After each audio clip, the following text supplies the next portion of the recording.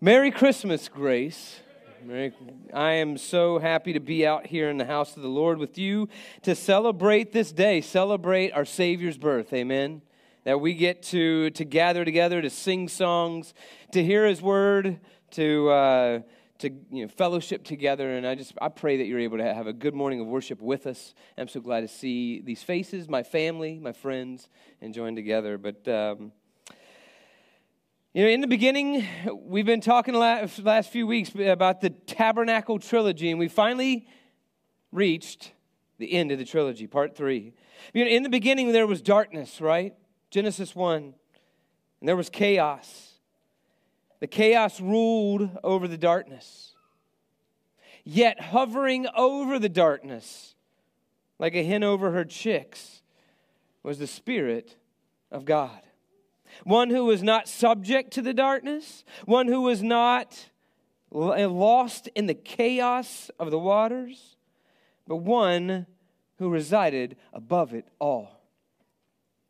And into that darkness, the Word spoke light, dispelling the darkness and controlling the chaos. The light ruled over the darkness and gave it order and shape and purpose.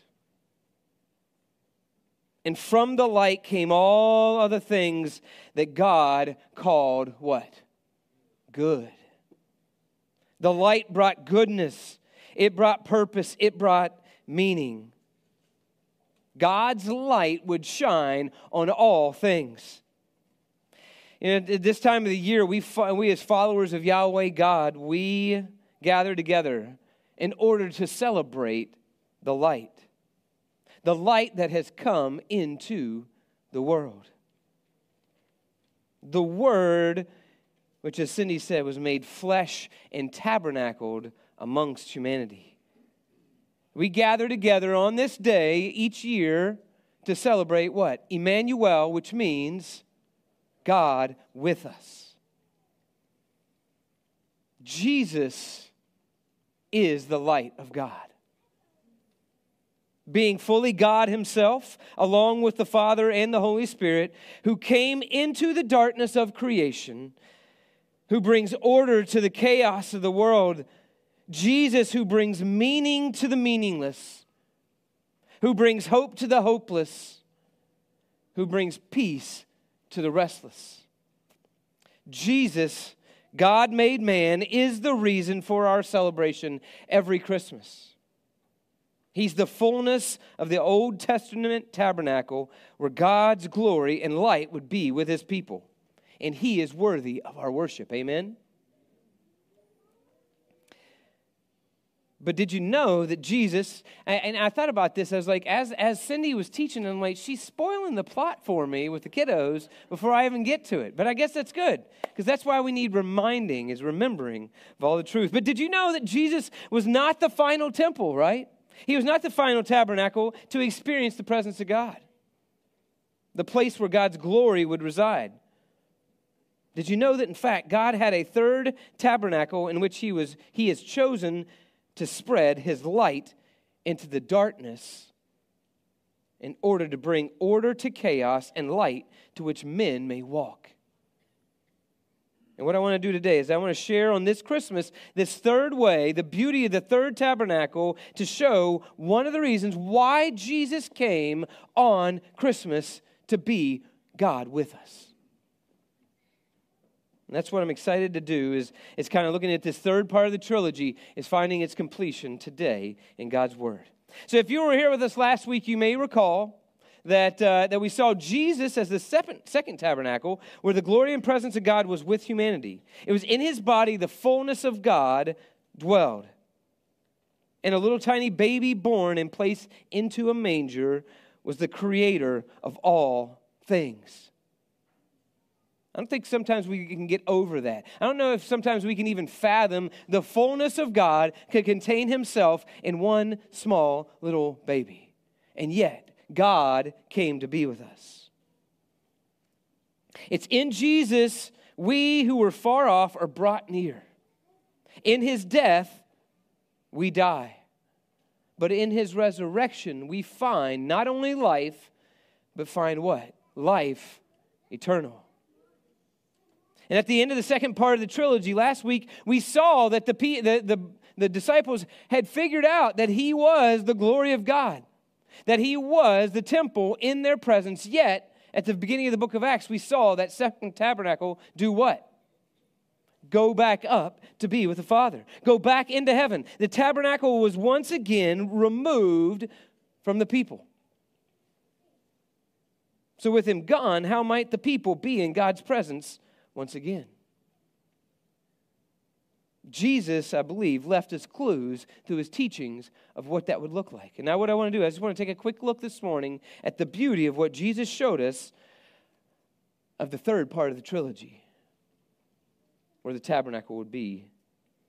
You know, if you recall at the very beginning, right, the light that we spoke of about earlier, the light that Curtis spoke of when we read the scripture reading, this light is from God, and the Word, the creator of all things, is light, John says. And he dispels the darkness, that Jesus himself is the what? The light. But he's gone to be with the Father. So where is the light to walk by today? Do we, as humanity, have hope that there is a light to be found? Well, I think one of the places in his very early ministry he starts is in the Sermon on the Mount. As Jesus shared the Beatitudes, and he talks about all the ways that we are blessed if we understand these things, he says to the people first, he calls them what? He says, you are the salt of the earth, right? You are the salt of the earth, but if salt loses its flavor, how can it be made salty again? It's no longer good for anything except to be thrown out and trampled by people. But then after this, in chapter 5, verse 14, Jesus says this to those who are following after him and listening to his words. Look with me, if you have your Bible, Matthew 5, 14 through 16. He says, you are what? The light. Y'all, this is the good old Texas second person plural, y'all are the light of the world. A city located on a hill cannot be hidden. People do not light a lamp and put it under a basket, but on a lampstand, and it gives light to all in the house. In the same way, let your light shine before people so they can see your good deeds and give honor to your Father in heaven. Jesus says about his followers that they are the what? The light. Not only a light, but a city of light. Set high upon a hill, a city that offers light and offers peace and offers up hope. Why? Because the light of God is within them. The light shines through them, and the light itself cannot be hidden. Why? Because it is the very light of God. Just as in the beginning, the darkness could not contain it. As Jesus came, the darkness could not contain him. And in his people, the light shines, and it cannot contain the people of God. But how is this light in us possible? Turn with me to John chapter 14. Again, like I said, Cindy spoiled the plot of everything I had to say. But I love it. That means that we're on the same page, right? That's good. John chapter 14. That he's the one that walks with us. He's the one, the tabernacle that came to be with us. But Jesus gave his followers a little bit of a foretaste before he went to the cross. He told them earlier in chapter 14 that he was going to do what? He said, I am going to go away and I'm going to go be with my Father. There will come a day when you will no longer see me. He's just revealed that his disciples, that he's leaving, and they were a bit concerned, understandably. Because if he is the new tabernacle, if he is God with us and he's walking around and he's going to leave, what's the problem? God would what? Would no longer be with us. He'd be leaving. He would no longer be with us, and we have another problem, don't we? They're a little concerned because they would be without the light. And the question may have been, will they yet again walk in darkness? But Jesus reassures them. Look with me in verses 15 through 17. John chapter 14, he reassures them. And I love this. He says, if you love me, Jesus says, if you love me, you will obey my commandments. And then I will ask the Father, and he will give you another advocate, another helper, another, as the Greek says, a paraclete, one that is called alongside to walk beside us, to be our advocate. And he says he will be with you, how long? Forever.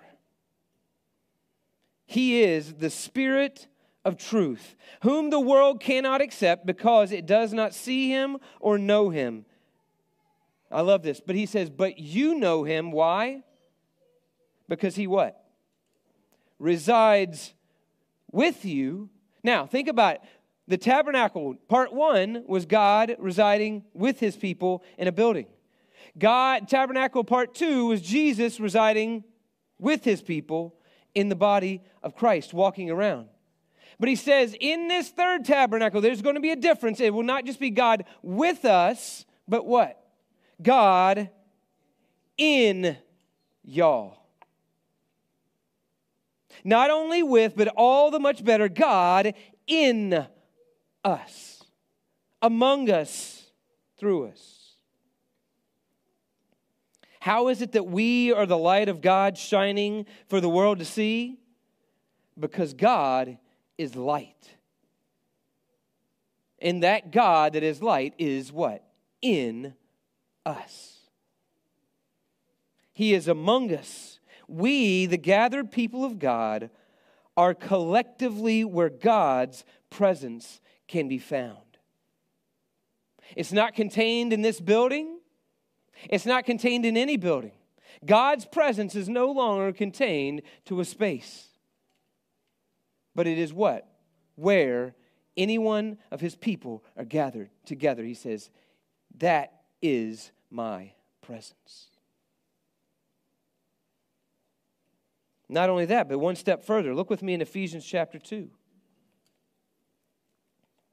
Ephesians chapter 2, Paul has been talking about the beauty of who we are in Christ. He talks about, in chapter 2, about a barrier that once was there. And what he's talking about, there's a wall of separation that once was there. What did Cindy point to us at the very beginning? That there was a separation that kept us away from the presence of God, right? There was a curtain. And outside of that curtain, there was another curtain into the holy place. Outside of that curtain, there was a wall. Another wall, or if it was temporary, skin that kept you out of the courtyard. And at the time of Jesus, there was another wall even further out from that kept the Gentiles, the non-Jews, from coming into the court of Gentiles. There were multiple walls, multiple barriers to keep, that was in a sense between the glory of God and between the people. But Paul says, in Christ, all of those walls, all of those barriers are what? Broken down. They are destroyed. And look with me in verse 17 what Paul says after that has been destroyed. He says about Jesus, Jesus came and he preached what? Peace to you who were far off, and peace to those who were near. Those who were without, that did not know the tabernacle, and those who did. Those who were far off, those who were near. He brought peace. So that through him we both have access, presence, access in what? One Spirit to the Father. Because of Jesus, because that he came to be with us, we have access to the Father in the what? The Spirit. So then you are no longer foreigners and non-citizens, but you are fellow citizens with the saints and members of God's household. And listen to this language. What is Paul describing here that's being built? Because he said, built on the foundation of the apostles and prophets, with Jesus himself, Christ himself, as the cornerstone. In him the whole building being joined together. In other words, you and I, every one of you sitting here who know Jesus, everyone who has known Jesus since he came is a brick. Did you know that? You're a stone, you're a brick, building together one building. And what is that building, Jay? The church, which is and it's the tabernacle. The people that are built together, he says, grows into a holy temple in the Lord, in whom you also are being built together into a dwelling place of God, what? In the Spirit.